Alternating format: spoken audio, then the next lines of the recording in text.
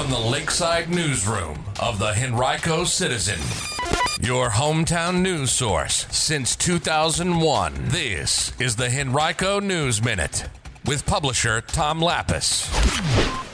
Henrico officials recognize some of the county's best-kept properties and what you should know about elder abuse in Henrico County. We'll tell you about those stories and others in today's Henrico News Minute. It is Thursday, June 29, 2023. It's brought to you today by Henrico County. And now for the news. The Keep Henrico Beautiful Committee recently selected winners in its annual awards program that recognizes properties that are well landscaped and highlight best practices for soil and water conservation and garden habitats. The winners of the Land Lover Award and the Clean Business Award were honored at Tuesday night's Henrico Board of Supervisors meeting. Land Lover winners were J.T. and Betty Millard of the Brooklyn District, the Conboy family of the Fairfield District, Diane Moxley in Three Chopped, Vincent Kelly Brooks of the Tuckahoe District, and Sarah Jordan in the Varina District. The Lynn Haven School in Varina was the winner of the Clean Business Award. Well, cases of elder abuse in Henrico have been on the rise in the past decade, but statewide efforts to stop them have increased recently. Earlier this month, Virginia organizations commemorated World Elder Abuse Awareness Day on June 16th. It's the first time that has been recognized statewide. The Virginia Center on Aging and VCU's Health Sciences Department held an online training event to inform professionals about how to help elders access resources and how to identify, investigate, and pursue justice for those who have experienced abuse. Henrico's Adult Protective Services Division has investigated more than 1,000 cases of alleged elder abuse during the past two most recent 12-month periods. Henrico Police Domestic Violence Coordinator Beth Bonnewell said during the online event that including forensic nurses and healthcare-based violence prevention staff on elder abuse multidisciplinary teams helps provide a safe environment for victims to come forward and helps bring criminals to justice. You can read much more about this topic and find resources that are available right now on our website, henricocitizen.com.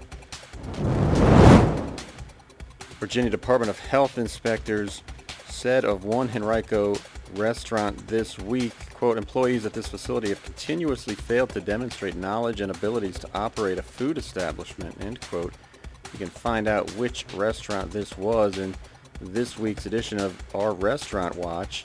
It's a complete look at recent restaurant inspections throughout the county. You can find that on henricocitizen.com.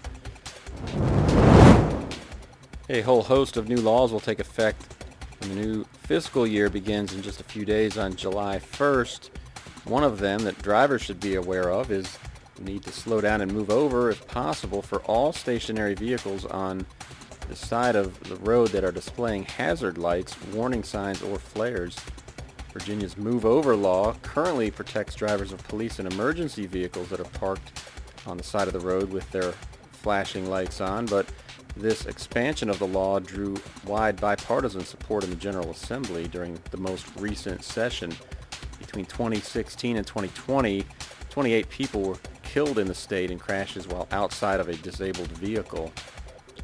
The new law says that a driver on a 4-lane road must proceed with caution and, if it's reasonable, change lanes as they pass stationary vehicles displaying the proper warning signs.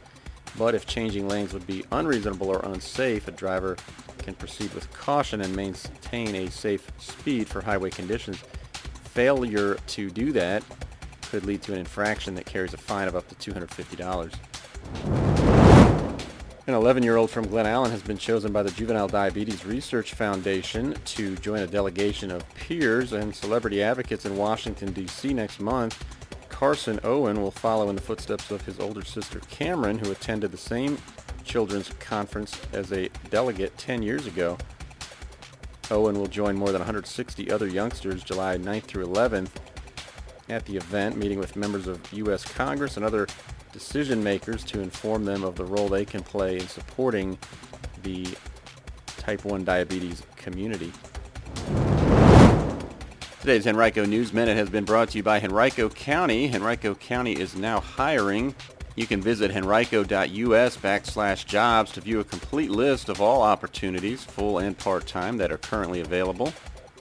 To learn more about Henrico's commitment to its employees and the Henrico Way, and find out why Henrico Recreation and Parks Recreation Manager Adam Schwartz says, quote, "No matter what your passion is, there's a place with the county for you," end quote.